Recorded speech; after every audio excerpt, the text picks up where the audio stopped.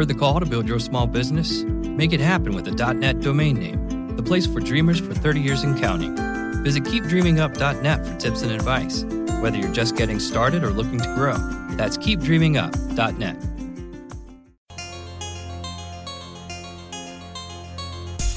Welcome back to this Wednesday episode of Locked On Bears, brought to you by xbet.ag. Find out why they call themselves the last sportsbook you will ever join. I'm your host, Lauren Cox from Pro Football Focus and USA Today's BearsWire.com, and I am here to bring you your daily Chicago Bears talk on the Locked On Podcast Network. Your team every day. Today we are going to talk about Mitchell Trubisky and how you develop the quarterback position, and I know I'm going to need some help talking through all of the nuances here of quarterback development. So I'm bringing in some help. I am joined today by Mark Schofield. He is pretty much the head guy in charge, the lead writer over at Inside the Pylon. He is Twitter's resident quarterback expert. He does quarterbacks for Bleacher Report's NFL 1000, and he is the host of Locked On Patriots on the Locked On Podcast Network. You can follow him on Twitter at Mark Schofield. Mark, how are you today? I'm doing well, my friend. You're much too kind there in the intro. I consider myself one of, shall we say, many quarterback experts on Twitter. There are lots of them out there. Well, there are lots of people that think they're quarterback experts, but there are few. You said it, my friend, not me. Well, I am going to say there are few that have the track record to back it up. And for my listeners that don't know Mark, he absolutely does back it up. Like I said, go to his Twitter handle at Mark Schofield. You can see for yourself exactly why I am so complimentary of this man's quarterback opinion. And Mark, I brought you on to obviously talk about the start of Mitchell Trubisky's career in Chicago, but I want to go back to a little bit of Mitchell Trubisky in college at North Carolina, the last time he's played meaningful football. And I guess to start, could you give me your NFL draft scouting report on Mitchell Trubisky? I know you and I were big Deshaun Watson fans, among other people, but we had him as quarterback one. But where was Mitchell Trubisky for you in the quarterback race? Man, you're about to take back all the nice things you said about me, aren't you? Yeah, I'm worried here. No, look, Trubisky for me he was 4 for me. Okay. And not just for me, but for, the Inside the Pylon draft guide as well. And that was, me and Ted Wynn at Raiders Analysis, we were doing the quarterbacks for that. And it wasn't that, we didn't like Trubisky at all. It was just we liked all 4 of these guys. For everybody that was out there saying, look, this is a bad quarterback class. These guys can't play. Mahomes is never going to pan out. Kaiser's lost it. Watson's not going to be an NFL quarterback. Trubisky doesn't have the experience to play in this league, whatever. We liked all 4 of these guys. And, when Ted and I went through them, and then later when I did my own thing and went through them, it was sort of hard for me to rank guys 2, 3, and 4. I was all in on Watson like you were as well. But the next 2, 3, 4 guys, I liked all of them. And I looked at all of them as these are guys that can play as rookies. And I was that way with Trubisky. I pulled up the scouting report that I wrote on him for the draft guide, and I was just like, he has the potential to start during his rookie season. And I was hoping that he would be in a situation where they had lots of weapons around him, because it would make it a little bit easier for him, because there were some concerns that I did have about his game. Mainly, when studying his college tape, the situations where he struggled seemed to be when the post-snap look from the defense didn't match up with that pre-snap look. And there were a number of plays that I could point to. One that really sticks out in my mind was a simple play, a stick concept against Virginia, where you've got 3 receivers, the 2 inside guys are each running curls or outs, depending on what they see from the coverage. Pre-snap, the inside trips guy is uncovered. They've got a slot corner, but he's over the middle trips guy. That's what Virginia's showing him. And so he's thinking, look, I'm just going to throw the quick curl to this inside trips guy. Easy 6-yard gain. Let's go. 2nd and 4, right? Well, at the snap, Virginia's slot corner jumps that inside guy. So then most quarterbacks, even at the high school level, would think, oh, well, I'll just throw to the middle trips guy. That's my next read. Trubisky just froze. He tucks it, and then he gets sacked. That was just a simple concept. So it was just one of many examples where when that post-snap look didn't match up with the pre-snap look, it was like he was panic-stricken. He couldn't figure out what to do next. And same thing with that interception, the pick 6 he threw against Stanford in the bowl game. It was just a simple rolled coverage. He didn't get the look that he was expecting and threw it right to a defender. And so there were things like that that just stood out to me like, okay, you can't deny the raw talent. He's a talented kid, athletic, tough, can make a variety of throws. There were some mechanical things I saw as well with his hips and his lower body, particularly when he's thrown out towards the right, where he wasn't rotating the hips correctly. But those were nitpicky type things. The kid was still a first round type talent that should be playing as in his rookie year in the NFL, and that's kind of the way I felt about him. Now, when he went to Chicago, I had some reservations about him playing right away, which we can get into. But that was basically, man, my thoughts on him pre-draft. Like, talented kid. Just was fourth in a group of talented kids. Yeah, I totally respect that. And it sounds to me a little bit like the post-snap reading there. I mean, yes, it's something that he needs to continue to grow at, but at the same time, I do feel like there's the experience factor plays a role in that, in the sense that when he is able to play more games, see coverages roll post-snap, that's how he grows in that area. Not to excuse it or anything like that, but to say that in terms of development and future growth, that's the kind of thing that would come with more experience under center and not be as easy to simulate in practice. Or, the Bears have been using VR headsets for their quarterbacks this preseason and through the year to do more reps. And it seems like that's the type of thing that he needs live experience to grow at. Would you agree? Yeah, totally, Lauren. And, that's one of those things that, and I know we're going to talk a little bit later about just general philosophies of when young quarterbacks should play, but there are things that you can develop away from the field, whether it's in college or when you get to the NFL. Like, you can do exercises and, build core strength and things like that, throw in work to refine mechanics, generally speaking. And that might help arm velocity. It might help ball placement and things like that. But there are things such as the mental component of the game where, you can put on the headset, you can play Madden, you can watch from the sidelines, you can watch tape, whatever, and you might think you understand what to do when you see a cover 2 look that gets rolled to cover 3 Mabel on the fly and you're trying to go through your progression reads. But you can't really duplicate that even in practice. Because when it's in practice, you're going up against guys that you kind of know, or guys that are backups, or whatever the case may be. But then when you get between the white lines, and you've got Cam Chancellor and Earl Thomas showing you cover 2, and then they're going to rotate it on the fly, that's a different thing. And that's how you actually learn. That's how you actually refine that skill. And, that is something that you can develop, but it takes live reps.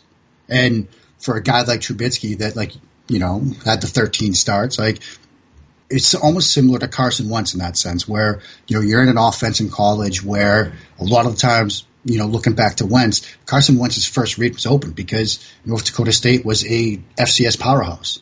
And he was playing on teams that were usually better than the opposition. And he could afford to wait on his first read or stare it down because he figured it was going to be open at some point. And then when you're down in the Senior Bowl Mobile, it's a little bit tougher. And then when you start getting live reps for the Philadelphia Eagles, it's tougher still. But you'll get there. And I sort of expect that same little developmental curve for Trubisky. Well, that developmental curve for Mitchell Trubisky starts this week with the Minnesota Vikings on Monday Night Football. And I think everyone in Chicago is convinced that he can be the difference maker in this game.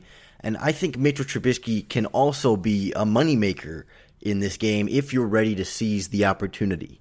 Seize the opportunity with xbet.ag. XBet has live and in-game betting, so if you feel like you need a half or a few quarters of Mitchell Trubisky football before you're ready to throw down, you can still get in on the winning before the game is over. They have a clean and easy-to-use website with some really slick graphics on there and a nice, easy-to-use, clean user interface that makes the experience all that much better. And with their mobile site, it's kind of like having Vegas in your pocket, so you can always bet on the go, always get in on the action and the winning. When you join XBet today, you can get up to a 100% bonus on your first deposit if you use the promo code XBET. Easy enough to remember. Don't sit there missing out on your opportunity to win big. And don't let your friends miss out either. If you would refer a friend to XBET, you get up to a 100% bonus on their deposit too, added right into your account. So check out the newest and most exciting betting platform on the planet and use the promo code XBET for your extra bonus. And I gotta say, having Mark Schofield on the podcast to talk quarterbacks feels like an extra bonus to me too. And I want to make it clear why a Mark Schofield knows so much, especially about the difference between practice and game time. Mark was a college quarterback at Wesleyan University in the mid to late 90s. I did my homework, Mark, and I wanted to ask you, do you sympathize a little bit with Trubisky? I'm surprised he didn't go higher on your draft board because I know you were stuck behind Jake Fay on the depth chart there at Wesleyan, and he went on to be the all-time passing leader there. And Trubisky, he was stuck behind Marquise Williams for a while too. Do you feel like some sympathy there? First of all, my friend, in the years that I've been doing football media work, you are the first person that has mentioned the name Jake Fay. So I am beyond impressed with the homework that you have done, my friend. That is impressive. But I mean, I guess it's an interesting question, Lauren. And, part of me is just that I'm always sort of sympathetic in a way towards the quarterbacks in general and towards the quarterback position and scouting these guys because, I've been in those quarterback rooms when you're competing for a job and then maybe you didn't get it or you've been benched or you've been pulled from a game because, you mentioned Jake Fay. The one start I had in college, after I threw my second interception, this one came in the red zone on a wide throwback on a 3rd and goal situation. I got pulled, and they put Jake back in, and Jake could barely walk because he had blown up his ankle the week before when I came in, and he got hurt before the half. And he could barely walk through 2 touchdown passes in the 4th quarter, and we won. So I can say that Wesleyan was 1-0 in games where I was a starting quarterback, but it had absolutely nothing to do with me. But I will take that to my grave, my friend. That and the fact that Wesleyan is 1-0 all-time against the Michigan Wolverines. We beat them back in, I think, 1892, and those cowards have been ducking us ever since. Well, anyway. Hey, I mean, they're just scared. Jim Harbaugh sounds scared of They are Wesleyan. running scared, man. They are running scared, my friend. No, but and that's an interesting thing when I'm doing my work in terms of, trying to not be biased.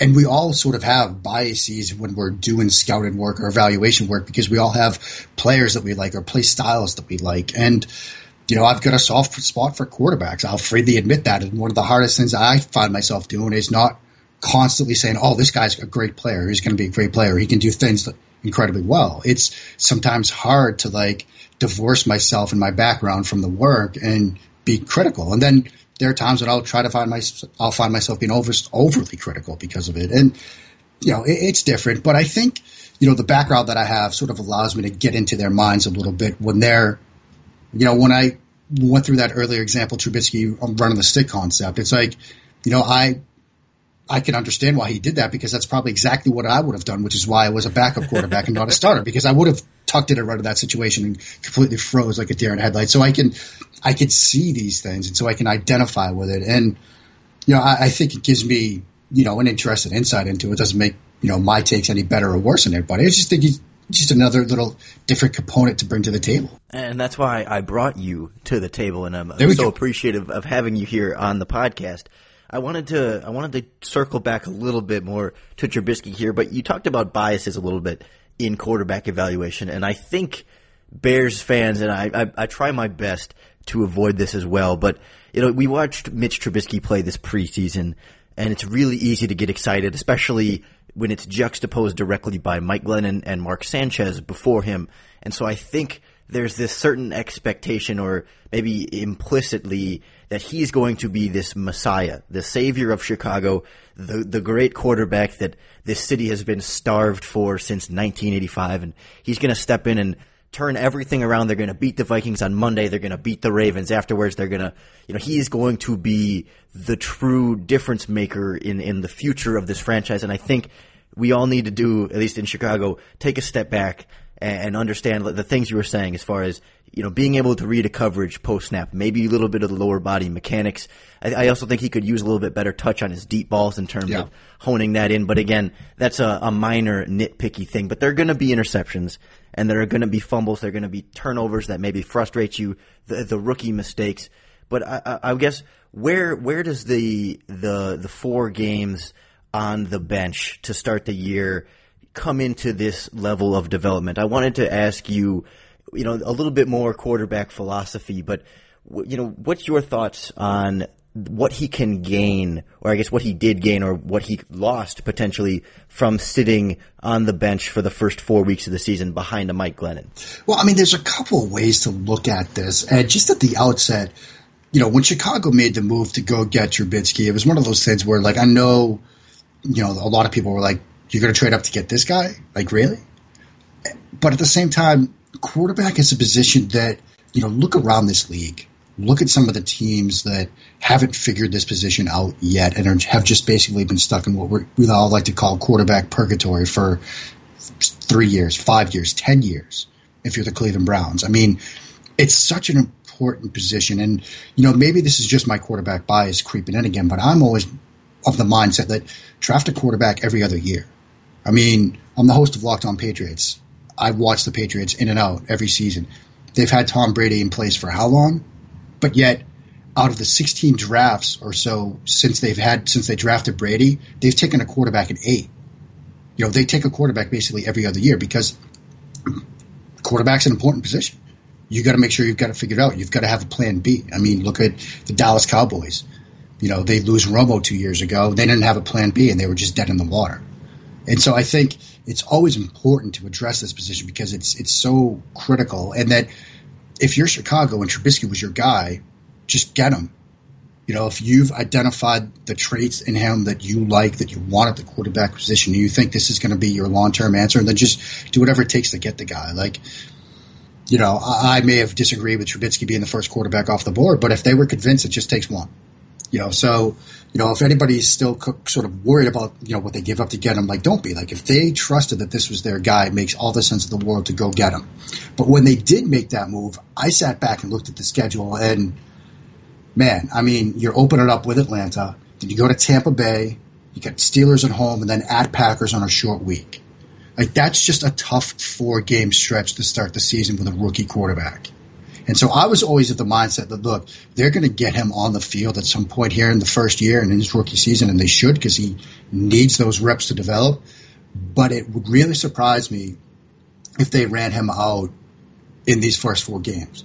Like, I was somebody that was looking at that Panthers game in 3 weeks might have been the time to sort of get him on the field, But I kind of think that the way that they've handled this, they had the short week at Green Bay. That was a tough 4-game stretch to start. Now you get almost that mini bye, so you get about 10 days or so to get him starter reps all the way through practice. I think that makes a lot of sense. So I can kind of see the way they handle this. I'm kind of almost on board with how they handled it because, yeah, he lost 4 games of live reps. Okay.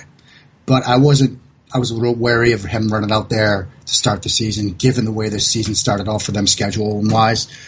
There are still things you can learn on the sidelines. I mean, I learned a ton at Wesleyan on the sidelines watching Jake Fay, because you get the play call, you can read the coverage best as you can from the sideline, and you can try to run yourself through that mental process. Yeah, it's not the same, but you can get a little bit better. You can start to figure out if you're on the same page with a guy that's actually out there doing it.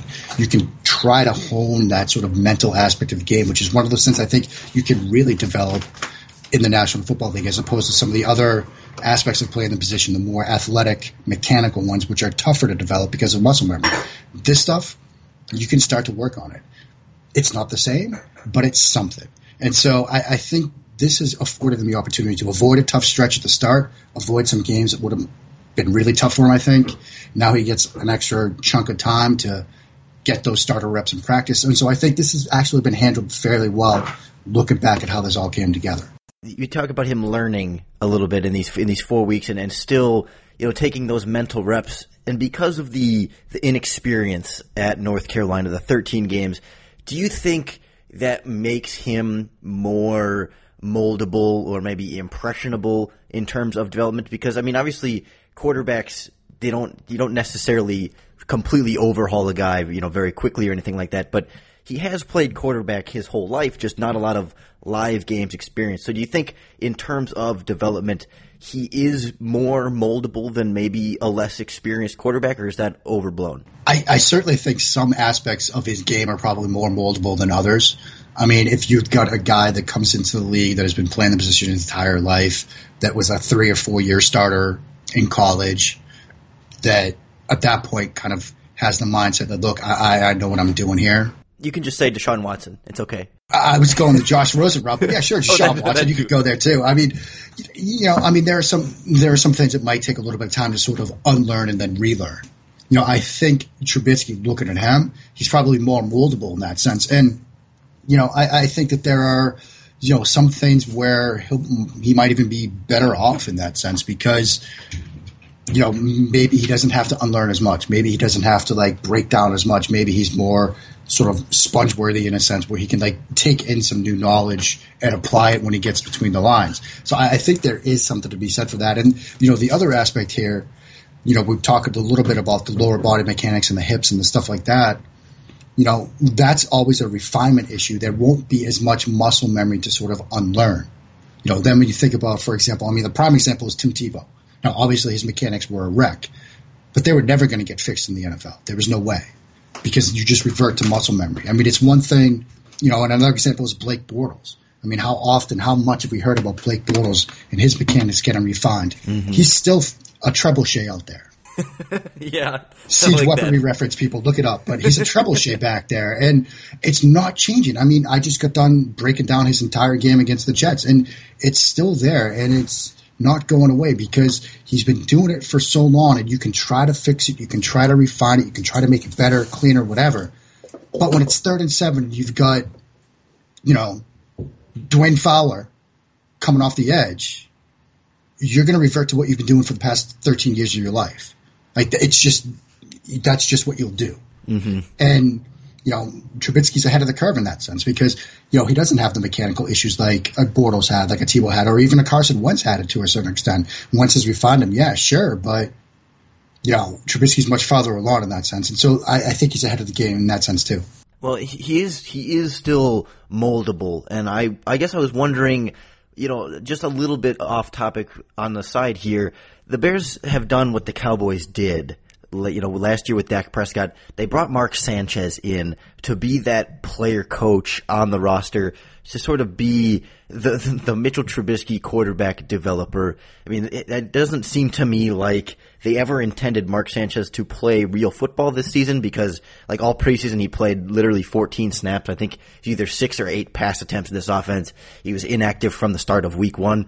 Do you think, or I guess, what do you think the value is in that? Can Sanchez and having that guy potentially dedicated to this, can that offer more than Trubisky's not going to get from, watching Mike Glennon and obviously having the quarterback coach who's trying to develop him anyway?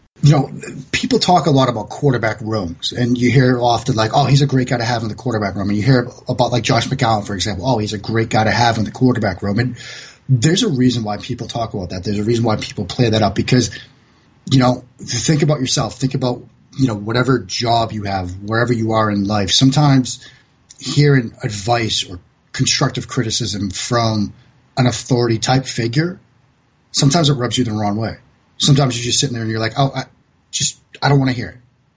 But when it's somewhat of a peer, somebody who's been in your shoes, somebody who's been there and gone through those types of things and isn't sort of a supervisor figure or an authority figure, just more of a peer, sometimes the advice hits home. Sometimes you digest it more.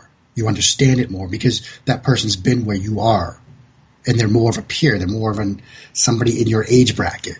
And so I think there is something to be said for that, for the Mark Sanchez can have a sort of advisory role here and advise Trubisky. And so when Trubisky throws an interception and comes off the sideline and he's got an offensive coordinator in his ear and John Fox is yelling at him and the fans are booing him, then Sanchez can kind of take him aside and say, look, what went wrong? Then they can talk through it, and Trubisky can start to sort out what it is that happened, where it went wrong, and Sanchez could give him some advice. So I think there's a lot to be said for that. It's the same thing when they get to Monday film session and Trubisky's getting yelled again for the same pick and everybody's yelling at him and he's sweating through his gray shirt and he's feeling uncomfortable. Then Sanchez can take him aside in the quarterback room and say, hey, this is the mistake that you made, and, what do you think you're going to do next time you see this, and work it out that way. And, again, that comes from my own experiences. Believe me, when I was getting ready to make that one start, Jake Fay was right next to me the entire week. on crutches saying, this is what you got to do, or, this is what you'll see, or this is what you should expect when they show you this look in the secondary. Like, it helps because that's the guy that's been there. That's the guy that's been doing it. That's the guy that, is your peer. It's not a coach yelling at you or somebody with the power to, like, bench you. It's a buddy. And so it does matter. It can have a positive impact on a player. And so I think it's a great, it's a great piece of insight there that Sanchez could have a big role here. Yeah, it's clear by keeping a Sanchez on the roster, the Bears are putting an emphasis on Mitchell Trubisky's development, perhaps over using that spot on a guy who would contribute potentially on game day. Not that there's all this talent just waiting to fill on the roster, but still, you're using the roster spot on someone that's not necessarily helping you win games, especially first 4 weeks of the season, but the priority there is on the long-term development of Mitchell Trubisky, and I think the Bears are trying to avoid any kind of misstep in his development. And I wanted to ask you about those in particular, because we've seen, quarterbacks fail, and whether it be, there's some talk of, well, maybe Blake Bortles was played too early, or maybe, X quarterback was forced into some bad situations, built bad habits. But there was actually a big debate on Twitter today between some of the Bears beat writers talking about this, about how when you see a quarterback that may be quote unquote played too early, they also have some fatal flaws in their games that might not have been necessarily weaned out with more time on the bench. So what do you think is the biggest, or what are the biggest quarterback development errors and pitfalls that you see teams do that can ruin quarterbacks that the Bears should try and avoid? The easiest way for me to answer this would just be to say, look, there's a great piece written by Matt Waldman entitled Ruining QBs, April 27, 2015, that people should definitely check out. And Matt makes a ton of great points there. I'll probably tweet it out tonight or something. But I agree with what a lot of what Matt says of this. And the main thing that you have to do from an organizational standpoint is make it clear to the quarterback that you're our guy. You're the franchise now. But we might have to do some of the things to protect you that you're not going to like. And Matt talks a lot about how Marty Schottenheimer handled Drew Brees. There were times when he benched Brees because they were down by like 20. They were down by, 14 late, and he was getting beaten out there. And he would tell him when he came to the sideline, look, if this was a one-score game, you're our guy, you'd be in there. But we're not winning this game. I'm not running you out there to make more mistakes and make things worse. I'm not running you out there to get beat up behind this offensive line, so then you start dropping your eyes next week in the first quarter because you're afraid of getting hit. Like, sometimes putting somebody down on the bench and sitting them for a series, sitting them for the rest of the game is a almost compassionate thing to do, because that's a situation where you can ruin a kid. Like, look at David Carr, how they kept running him out there to take those beatings behind that offensive line, and it just ruined him. There were some situations where they should have just sat him down and said, look, we're down by 21 here in the third quarter. We're not moving the ball at all. There's no sense in running you back out there. This isn't a situation where you can, like, play yourself through it. Now, if Chicago is, it's a one-score game and he throws a pick or two, don't pull him then. That's a situation where you play through that. Like, you're still our guy. We trust you to go out there and win this game. But if he throws a pick against Minnesota on Monday night in the third quarter and it's 28-0 and it's a pick six and suddenly it's 35-0, then okay, look, let's just take a step back. We'll run Glennon out there or whatever. It's nothing against you, but we got to figure it out. We don't want to just destroy you here right now. We don't want to just ruin it all right now. We'll figure it out over the week, film session on the practice field, etc. And we'll go back at it Monday or next Sunday. But you're still our guy, but we're not going to expose you to more mistakes like this. So I think making sure the guy knows that he's the future, but getting him out of bad situations when he doesn't need to still be out there. I mean, I think that those are things that teams can sort of do or avoid to handle these guys as they come in. They're going to make mistakes. You're going to have to live with those. But don't put them in dangerous situations to expose them to situations where they're going to develop bad habits almost instantly. Do you understand what I'm saying? Yeah, totally. And I don't necessarily feel confident in the Bears to properly handle that situation, but I agree 100% that there's certain situations where you have to sort of take the priority of the quarterback development over the wins and the losses because of how important the position is. It's, again, one of those common things you hear when a team trades up to get a guy in the first round or uses, a ton of money to go sign a guy or whatever is, look, we've made this investment. Why isn't he playing?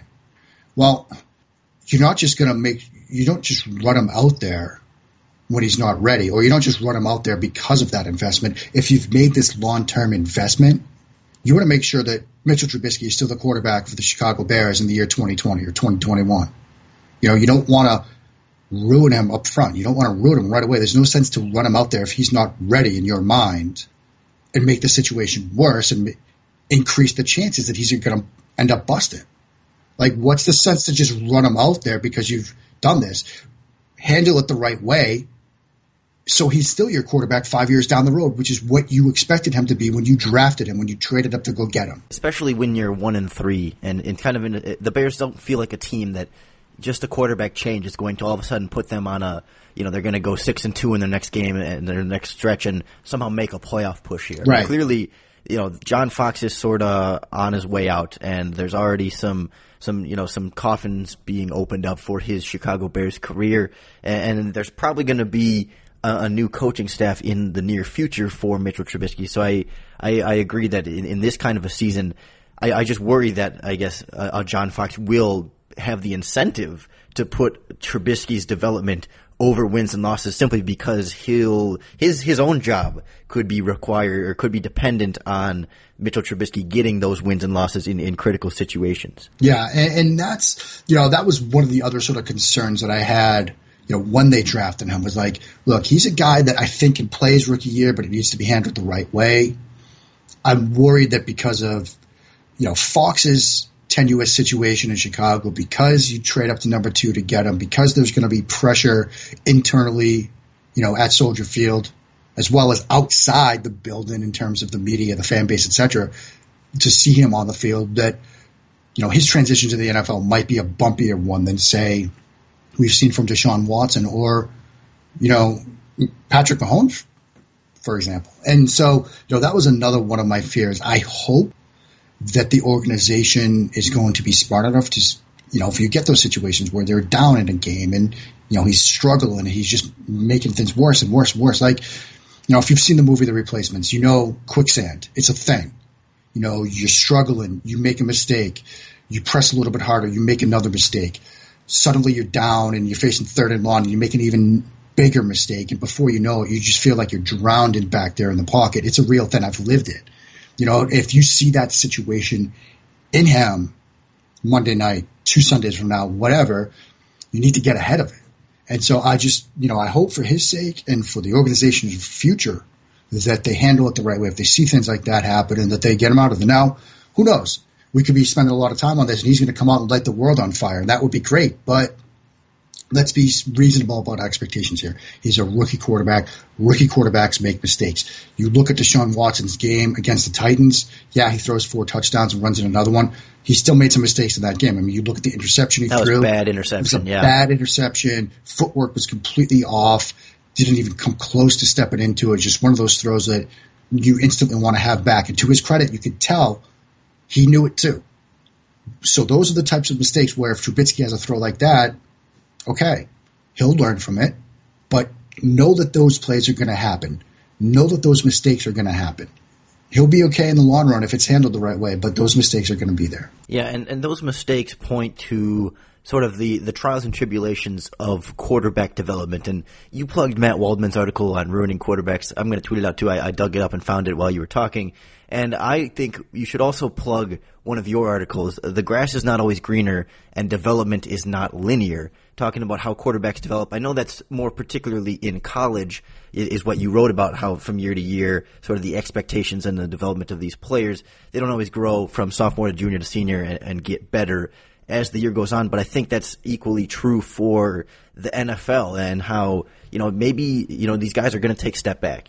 Carson Wentz, so some people maybe got a little bit overhyped with how he performed as a rookie, and sort of as he's leveled off a little bit in year two, maybe there's a expectation of a disappointment there. But regardless, all these quarterbacks, Mariota and even Cam Newton earlier, and all of these guys, there's that up and down, and that development isn't going to be, linear. It's not a straight vertical or I guess diagonal line of growth over time. And so I guess I wanted to ask you, what do you think Mitchell Trubisky's development should look like, based off of his skill set, what he does well, what he doesn't, and sort of what's the trajectory here for, where should he be after year one? Maybe where should he be in a couple years? What is the growth timeline that would be sort of ideal, I guess? I mean, I'll go back to sort of what I wrote about him in the scouting report I did for him for the ITP draft guide. I mean, I sort of have the expectation that he could be what we call a functional starter as a rookie. Yeah, he's going to make mistakes,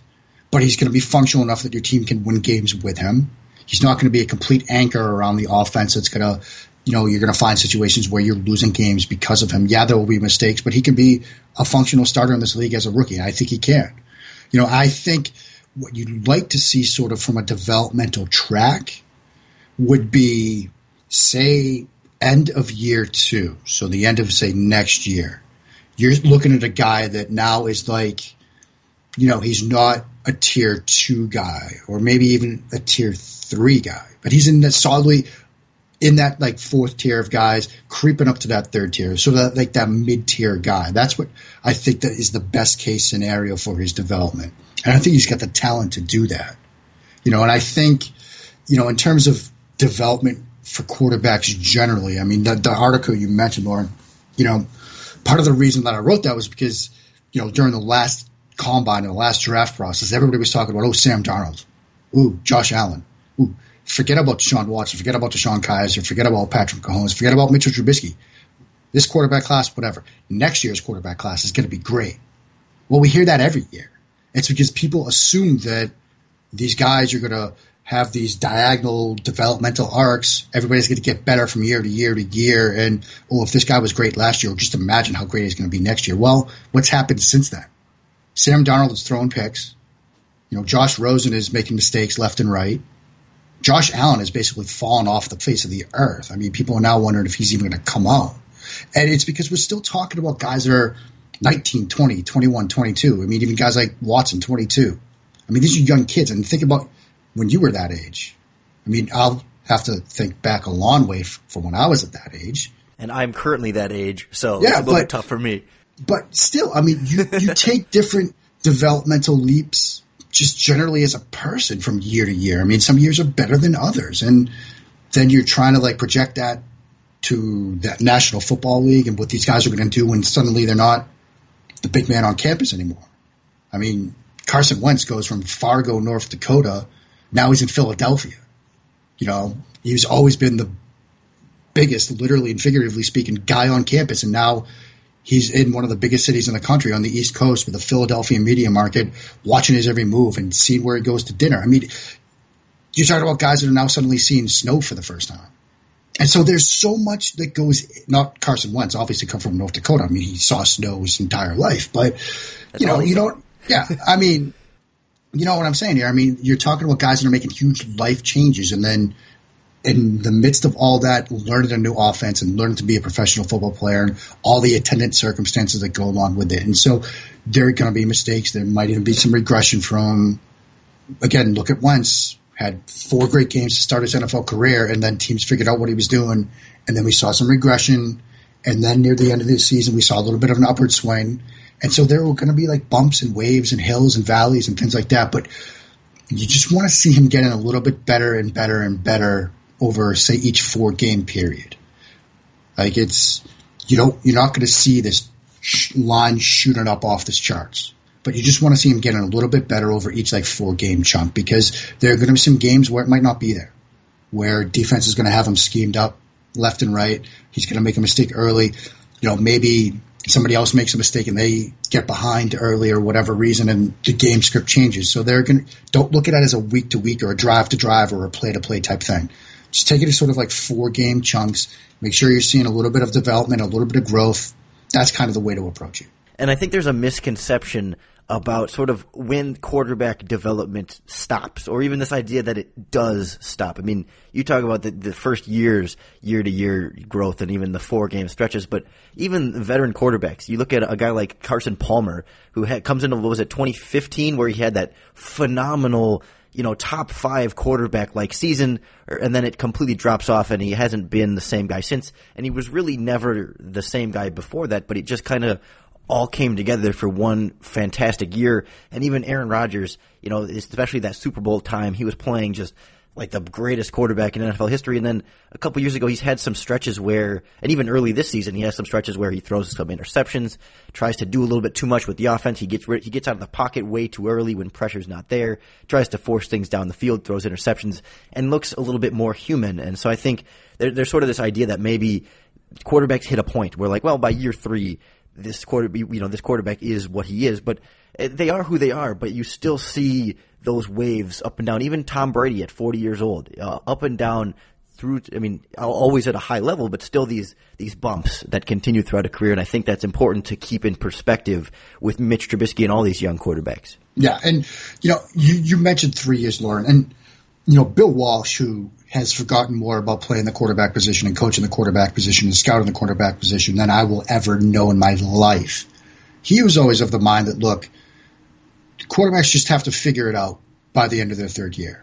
Not that that's where they're done developing, but they just got to figure out how to play the position of the National Football League by the end of their 3rd year in the NFL.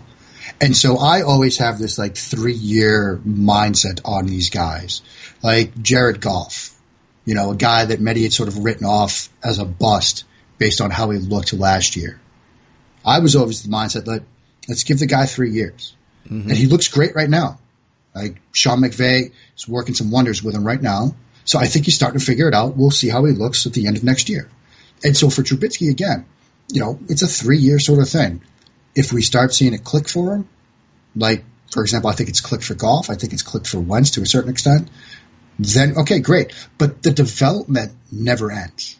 When you mentioned Tom Brady, I mean, there's a guy that there have been ups and downs. There have been some seasons, some games where it hasn't fully come together. He's missed throws. But you still see development in him even at this stage in his career. I mean, he's never been the most athletic guy, but the way he moves around and slides around in the pocket has probably been better the past 3 years than it was earlier in his career. Because you start to, even at that point in your career, you learn what you can and can't do, and you learn what you have to do to be able to navigate a pocket and to create enough space to make a throw. And so the development never really ends. It just takes on different forms and different aspects of your playing style develop. But I think, again, 3 years, give it that sense of time, give it that period of time to grow and to incubate and to simmer or marinate or whatever word you want to use. That's sort of the time frame, the hurdle to look at when you're evaluating any of these guys that are coming out, including Mitchell Trubisky. So 3 years from now, in the 2020 Super Bowl, when Deshaun Watson and Mitchell Trubisky face off, Bears-Texans, who will you be rooting for? It won't matter because I will be just lighting the timeline up on fire when that happens with the takes, man. I've been telling people, though, I mean, with the Goff and the Wentz stuff from last year and people being down on Goff and Wentz, I was telling people, look, man, the way these two teams are playing right now, if there's a Goff-Wentz playoff game, oh, boy, the timeline is going to be some fun. The timeline will be some fun. People will be digging up old tweets, old takes exposed. Yeah, cold takes exposed will be an account to follow if you're not already. But, I mean, look, that 2020 Super Bowl, Chicago and Houston, I mean, again, when it comes down to it, back to my bias here. I mean, these are my children. All these quarterbacks coming out, they're my children. It's like asking me to pick between my kids. I mean, of course, look, I love Watson. I mean, I went to bat for him last year. I'm going to bat for him every day on Twitter, even now. But I think that would be an amazing thing to see. And, I'm really excited, Lauren, about these young quarterbacks that are coming into the league. I mean, yeah, I'm 6 months older than Tom Brady. It's great to see a guy my age do what he does every Sunday, considering I can barely get out of bed and my back is killing me right now as I'm sitting here talking to you, just sitting on a chair. So it's amazing to see Tom Brady playing the way he is. But, I'm really excited about these guys like Watson and, Kaiser to an extent and Mahomes and Trubisky, when those guys start playing and, some of the guys from years past like Mariota and Winston and, Goff and Wentz from last year. I think there is some nice young talent at this position that's coming in. I think we're going to keep seeing guys come in over the next couple of years that are really, really good and are going to be fun to watch. And, when the old guard sort of finally changes out, I'm really excited about this young new guard that's coming into the league. And, I think people should be excited about these guys as well. They're going to play great football. They're great athletes. They're great quarterbacks, and they have potential to be even better in the National Football League. So it's going to be fun to watch. Well, it was fun to have you on this Locked On Bears podcast. Talk about these great quarterbacks, great athletes, great quarterback mind here on the Locked On Bears podcast with Mark Schofield. You can follow him on Twitter at Mark Schofield. Again, he is Twitter's resident quarterback expert, tracks those quarterbacks for NFL 1000 at Bleacher Report.